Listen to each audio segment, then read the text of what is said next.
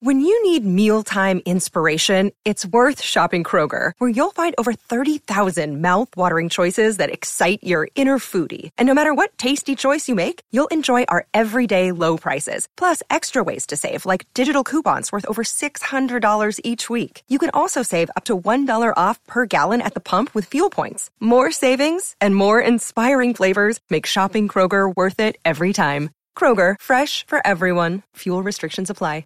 You're listening to a Score North podcast right now, and if you're a business owner, so are your customers. In fact, I could be talking about your business right now, telling the tens of thousands of loyal fans about you and sending them to your business. Find out how you can partner with your favorite Score North podcast. Visit scorenorth.com now and enter keyword partner. Fill out the form, and we'll get in touch with you quickly. Once Phil, Judd, Declan, or others start talking about your company, you'll be amazed at how many fans start showing up. So visit scorenorth.com now and enter keyword partner. These two guys have Minnesota sports flowing in their veins. Mackie and Judd on Score North and scorenorth.com. What's the offensive aspect of having him? Well, the offensive aspect is that, the gravity that he creates when he rolls to the hoop just distorts the defense. You have to.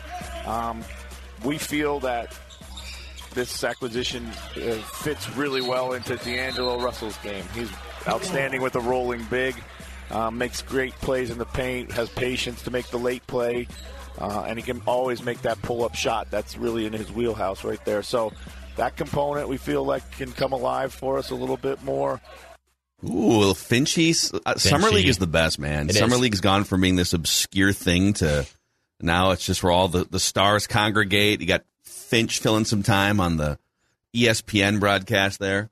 This is Feedback Friday, by the way, and this is a very rare off day for Judd Zulgad. Yeah. I can't remember the last time he actually took. Is it pre-pandemic? Has he taken a day off other than like Christmas or something? Has he taken a day off since the pandemic?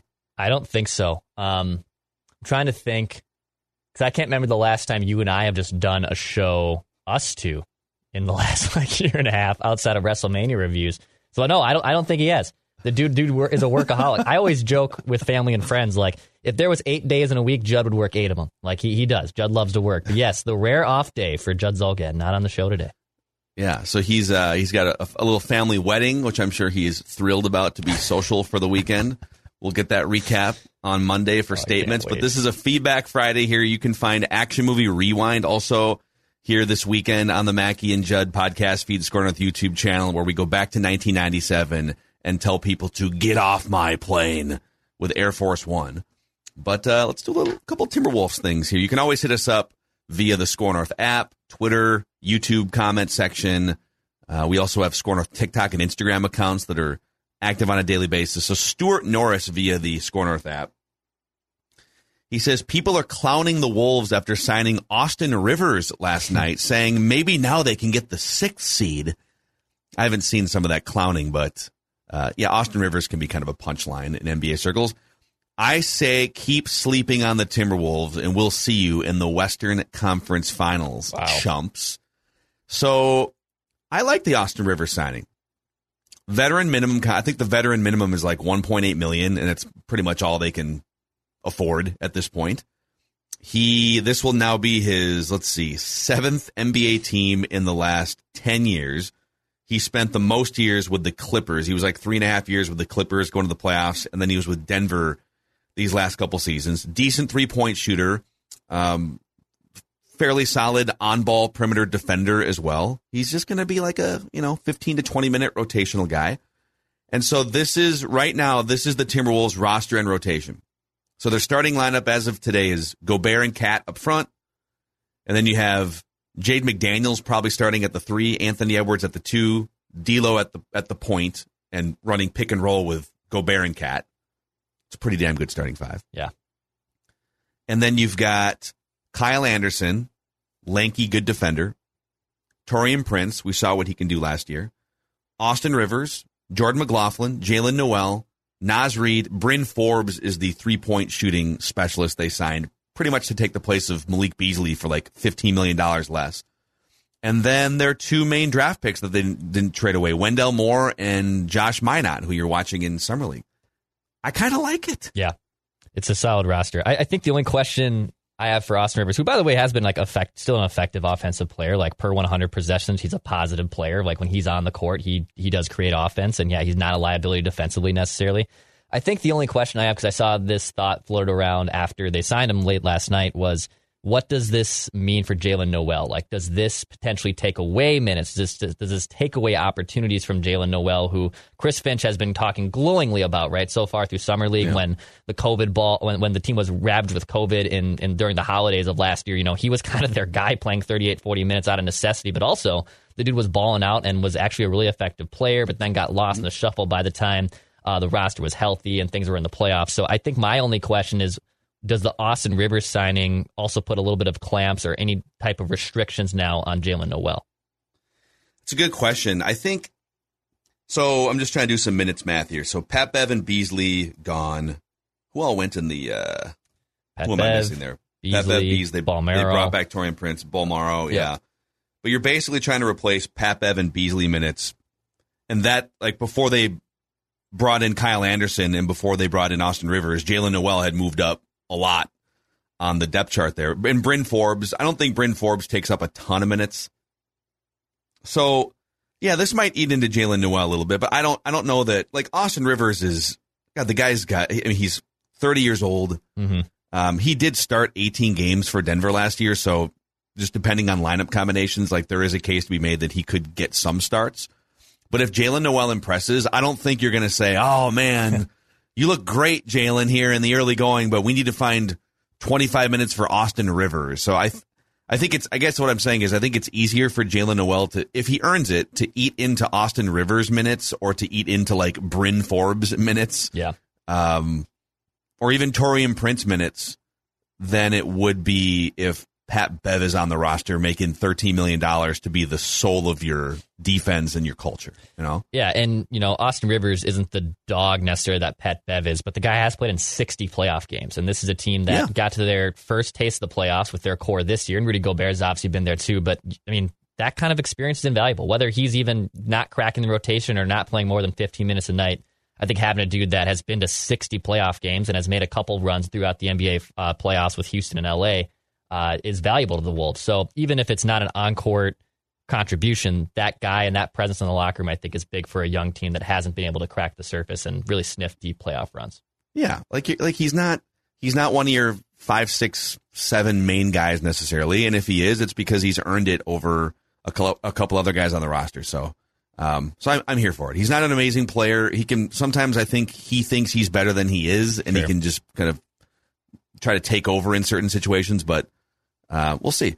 Okay, Sefin Kiveni, I think I'm getting that right, on YouTube. He says, why are you guys hating on D'Lo? When they took D'Lo out of Game 6, that was Finch's fault. The playoffs weren't D'Lo's fault.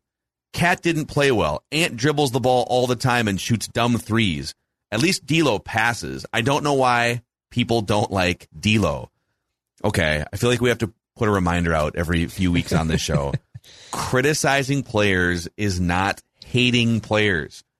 Okay? Like if you view any sort of criticism, fair criticism, by the way, of a guy that shoots 33% in the playoffs in his career, if you view that as hating, I don't know. I mean, maybe we're just not the show for you. Maybe you need to find somewhere that everything is pie in the sky and everyone's great and nothing is anyone's fault ever. But by the way, aren't you hating on Chris Finch? Right. So we're hating on D'Lo. You just hated on Chris Finch. Why are you a Chris Finch hater and a Cat hater? If you're going to blame us for hating D'Lo, then maybe you should own up to your Finch hatred. So just for fun here, this is not hatred. These are facts, okay? So here are D'Lo's shooting percentages game by game over his last 8 playoff games, Dex. This goes back. This is the 6 games against Memphis and then the 2 back-to-back losses to finish out Brooklyn's series against the Sixers a couple years back. Yeah. In those 8 games, D'Lo has shot 31% from the field, 18%, 18%, 27%, 42%, which is his best in any of these games, 25%, 40%, 42%. That's atrocious. That's pretty bad. And that's why Chris Finch wasn't actively looking for a reason to put him on the bench for the final 5 or 6 minutes. He just played his way to the bench. You know, I kind of scoffed the idea when the Wolves and Wild playoff run was kind of overlapping there in May that, you know, D'Lo and Fiala are basically the same guy. But there is some parallels there to it. You know, Fiala was a great goal scorer and a great playmaker. D'Lo also same thing. And the guy's got a great shot. And when he gets hot, he can carry a team to a win. I thought he made big strides last year defensively, D'Lo that is, and he's a little bit of a gambler, but he also has awareness. What I was really impressed by last year watching him and watching just a lot more Timberwolves basketball than I had in previous seasons. The dude has, like, you can just tell as someone who doesn't watch a lot of ball, the guy has a ton of basketball IQ, like he does when he's being a floor general. I think the frustrating part is then that basketball IQ doesn't sometimes turn into the basketball awareness, where then he does feel like the need he has to chuck. To feel like he does have the need to take the game over and have the ball in his hands the whole time, when honestly I'd rather have Cat or Ant taking that shot than D'Lo necessarily. So sometimes for whatever reason he lacks some of that awareness, but his basketball IQ is there. I like letting it ride here with D'Lo, but I understand why people get frustrated with his game, and I don't think there's anything wrong with criticizing it. Yeah, my stance on D'Lo, you know, as it pertains to his Timberwolves status, the last 3 months has changed a lot, because my first thought was, well, you only really have room for the three guys you have right now in Cat, Ant, D'Lo. I don't see how you're going to add a fourth to that mix contractually or whatnot. So I'm looking to replace D'Lo with someone that's just more efficient or was more effective overall for the $30+ million. But then they found a way to land Rudy Gobert without giving up D'Lo. Mm-hmm. And now you look at this thing, and it's like, okay, if D'Lo can run in a contract season, pick and roll off Gobert and Cat, and just be a straw that stirs the drink, and maybe be a little more self-aware, as you kind of put it, in the fourth quarter, this could work out really well for him and the Timberwolves at the end of the season. I think the concern I would have once you get to the end of the season is his contract comes off the books, but I think you're still over the cap or close to it. So you're not just going to be able to lose him and then just go sign another $30 million point guard unless you make a trade or a sign-in trade or something. So what will your options even though he's not the perfect point guard, and we've talked about his flaws, you got to be careful just kind of putting yourself in a spot where, well, now Jordan McLaughlin's going to be the point guard, biting off more than he can chew for 30, 35 minutes. So that's a year down the road, right, and can kind of cross that bridge as it comes. But I guess the moral of the story here is it's not hating a player if you are justifiably criticizing a really bad playoff performance. So let's see here. We got some Twin stuff here. Zach Spies via the Score North app says, if we can get 3 top-of-the-line arms in the bullpen and rotation at the trade deadline, or if we can't get 3 top-of-the-line arms at the trade deadline, I'm punting on the season. I don't care about winning the division and making the playoffs. If we're not going to make moves that put us in championship contention, then make a move to trade Correa or Kepler or anyone else that will get us there next year. This is my idea. This was your idea from a month ago, yeah. And I stand by it. In the next 2 or 3 weeks, so the Twins as constructed, they're not running through the Yankees and the Astros in the playoffs. No. So you either need to add 2 or 3 big pieces to your bullpen or your rotation. Oh, I'm not saying they should trade Correa, but if you're not going to make a move and push forward, then, I mean, he can be a free agent in 2 or 3 months. Then, wouldn't you want to leverage that value? I get it. I would be pretty shocked if they punted on Correa and they traded him. They'd have to, I think, really go down the tailpipe, or they'd have to have some type of situation where they're just like, Correa's not going to re-sign, which odds are he's probably not going to opt back into his contract, I should say. But right now, I mean, they're going to be in the playoffs, and it's a team that hasn't won a playoff game their last 18 tries. My bar for this season, I mean, we always try to get championships. We want championship expectations. We want to see the Vikings win a Super Bowl before we die. My bar for this Twins team is to win a GD playoff game. If they win one playoff game and they lose in that best of 3 or even get to the ALDS, but just win one of those playoff games, I will call this a successful season. So do you think as constructed they can win a playoff game? I know can. It's baseball, so the answer should be yes. It should be yes. But then again, they got spanked yesterday by the White Sox. They had every opportunity. Like yesterday had that classic feel of like, man, they faced a little adversity. They allowed 2 in the first. But then they're getting on base, they're getting hits, there's runners in scoring position, and they could not drive him in. They get their third base coach sabotaging a play where he sends a runner where he should never have been doing so. It had that playoff feel where when I watched that kind of stuff happen, which I saw happen a ton during the Twins playoff runs against the Yankees and stuff, that's where it's just like, God, just how do you not luck into one? Like for the Royals yesterday, had to start 10 AAA players because a third of their roster isn't vaxxed, and they won. They beat Toronto. Like how can the Twins just luck your way into one playoff win? I don't think they've scored more than 4 runs in a playoff game in I think that's right since maybe 2004. I think How do you not just accidentally in one of these last 18 playoff games just score 9 runs and win a game 9-5, 9-1, right?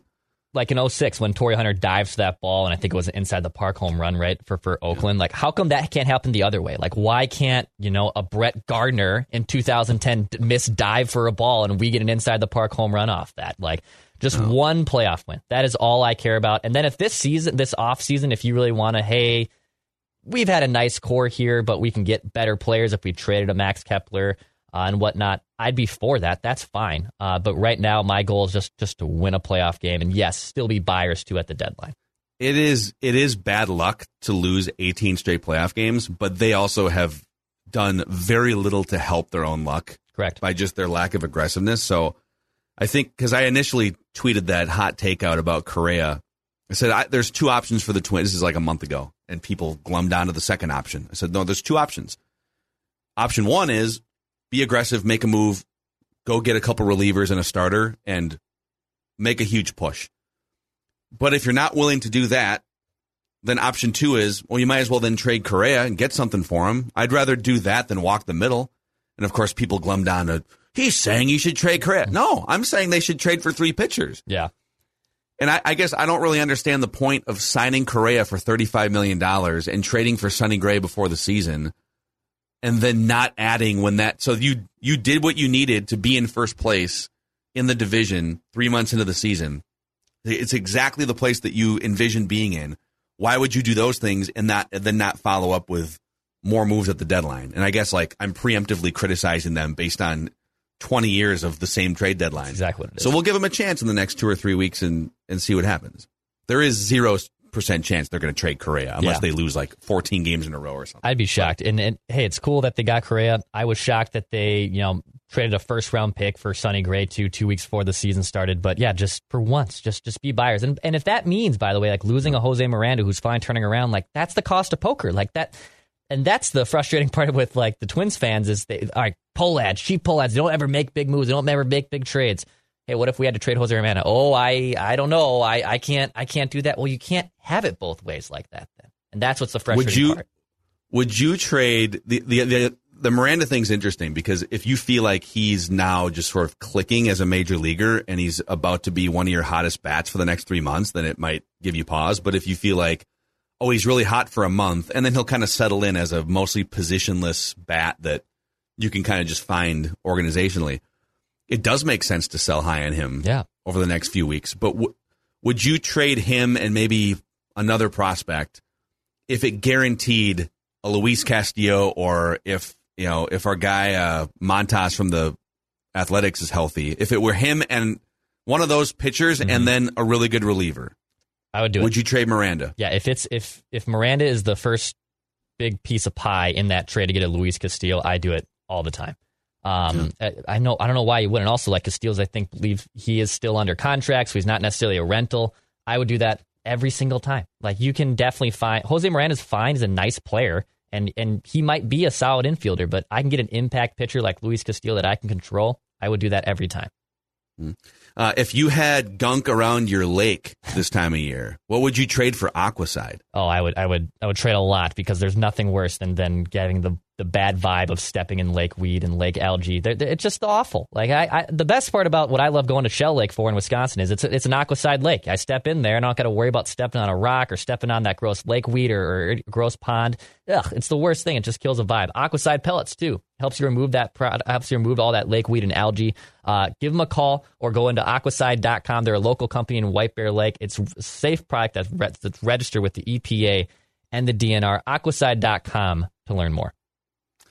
Some more baseball stuff here. So we had a conversation last week on Feedback Friday. Just there were some questions about why are you guys talking Timberwolves in the summer and not talking more Twins? And kind of said, well, we do talk Twins. Maybe we don't hammer Twins talk on a daily basis like we used to a few years ago, but it just kind of comes down to because we get certain metrics and feedback via podcast and YouTube and stuff, and we kind of see what you guys gravitate toward, and it's not Twins baseball as much.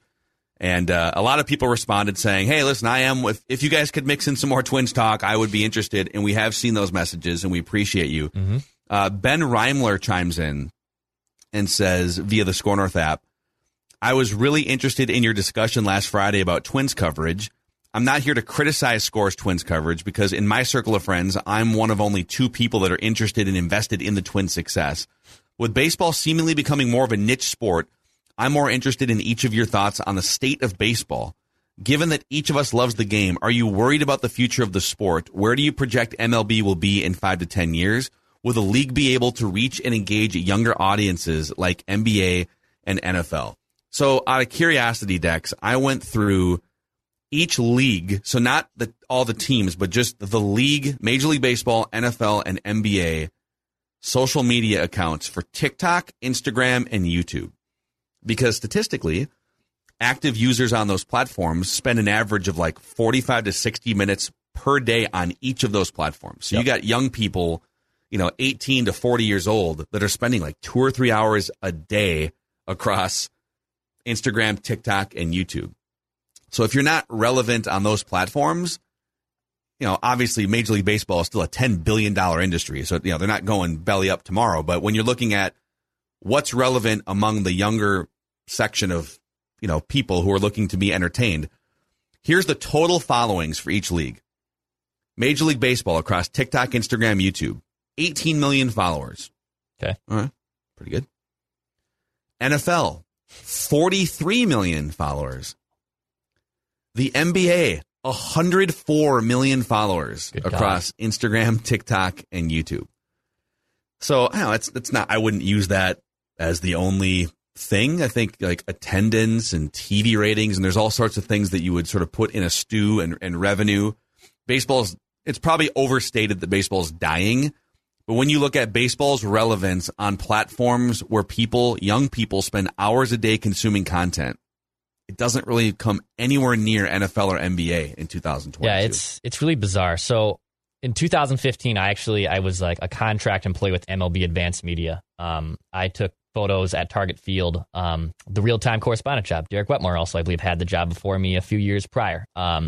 It was a fun job. I got to basically go around and take pictures of batting practice and fans around the game. Like my role is essentially getting the away fans coming to baseball games, since that away team didn't have the same access right that you do at a normal ballpark. So you were taking creeper photos from the bunker, basically autographs, BP practices, and then like the big one was running out of the field and getting the post game handshake. Was like those were my big qualities. But during the game, I did almost next to nothing, and I thought it was really weird working for them because number one, they wouldn't allow me to say on my social media sites that I'm working for them, which I found very bizarre. I could put it in my LinkedIn. What? I could put it in my LinkedIn, but I was not allowed to, 2 things. Was not allowed to put in a social bio that like, hey, I work for MLB Advanced Media. I am this person. Why? I don't know. They wouldn't allow it. And then they also, I could not obviously take credit for any of the photos, which was fine. Like I wasn't going to slap a photo that I took working for MLB and saying Declan Goff took this photo, but like I thought that was still like a little bit of a gray area of weird of like I can't repost it. So it's them being possessive of their own branded content. I think what they're worried about is, okay, Declan's going to go on social media and put some racist tweets out or whatever. Like, not that you would do that, but like he's going to do something that's inflammatory, and our name is going to be attached to his bio, and to control that, let's just not let him do that, which is ridiculous. Because I think it was around that time. Was this like, 6-7 years ago? Yeah. Somewhere in there? 2015. I'm pretty sure Major League Baseball went through Apple Podcasts, and any podcast that used the name of a team, like Twins or Orioles or something, they had Apple remove all of those podcasts. Mm-hmm. And then eventually they got them put back up because no one's using your logos or anything. Like you can talk about the Twins on a podcast, but they were just overly protective of wanting to control their own brand, image, distribution, everything. And on that exact note, as someone who works in now social media, runs Score account, MLB does not allow you to tag them in Instagram posts. If you go to right now and you type in Major League Baseball as a person to tag in your Instagram post, it will not let you. They're the only league that does not allow you to tag them, which is also a big reason why they probably are limiting followers, because their exposure is now limited and capped because they don't allow it to go out to everybody. Dude, it is screw baseball. Archaic. Rob Manfred, everyone. Rob Manfred. I would honestly blow up that entire marketing side of how that is thought about. Like, I have no idea if I was someone in a boardroom right now, it's how can we expand our social media presence? Is anyone not aware that you can't tag our own league, other people who go to a baseball game that say, hey, I'm at a game with a hot dog and I'm watching my favorite player play baseball? Sorry, we don't allow you to do that. And I know a lot of people might think, well, what does that matter? Like, it does matter from a marketing and branding standpoint if the league wants to expand. It does. It is baffling. Absolutely. It's baffling. Yes. Your goal is to reach and connect with as many people as possible with your brand if you're any of these sports. And then, so, the more you open up that funnel, even if it's just a short little clip that people see on TikTok, the more you can open up that funnel, it acts as a storefront entry for people to come in and maybe eventually go to a game, buy a ticket, consume a game on a paid platform, right? So the amount of cluelessness among Major League Baseball, commissioner and even like the Major League Baseball Players Association, it's like they spent 3 or 4 months this offseason in a lockout, mostly haggling over money. And I get it. That's what happens in a labor negotiation. But there's all these other things that are preventing the overall pie from growing. Like, they're arguing about a pie that should be bigger if they were to put more thought into how to make it bigger. Anyways, hopefully that answers your question, Ben. Ben Brewster via the Score North app says, just listen to your feedback Friday last week on the Twins, or lack thereof, discussion. I'm a huge baseball fan. It's my number one sport by far. I'm about your guys' age. I've been through the same ups and downs. Share with your frustrations on the Twins. I still consume tons of Twins content. Well, I'd like to hear more Twins from Score North. Gleeman and the Geek has become such a juggernaut. Maybe the baseball fans in this market are just gravitating toward them now. I listen to Gleeman and the Geek and to Score North religiously. Personally, I think of them for baseball and you guys as the go-to for Timberwolves and bad action movies. Both are great shows in different niches. Keep it up. Well, I will say, Gleeman and the Geek do a really good baseball podcast, but they're only producing like an hour a week. Yeah.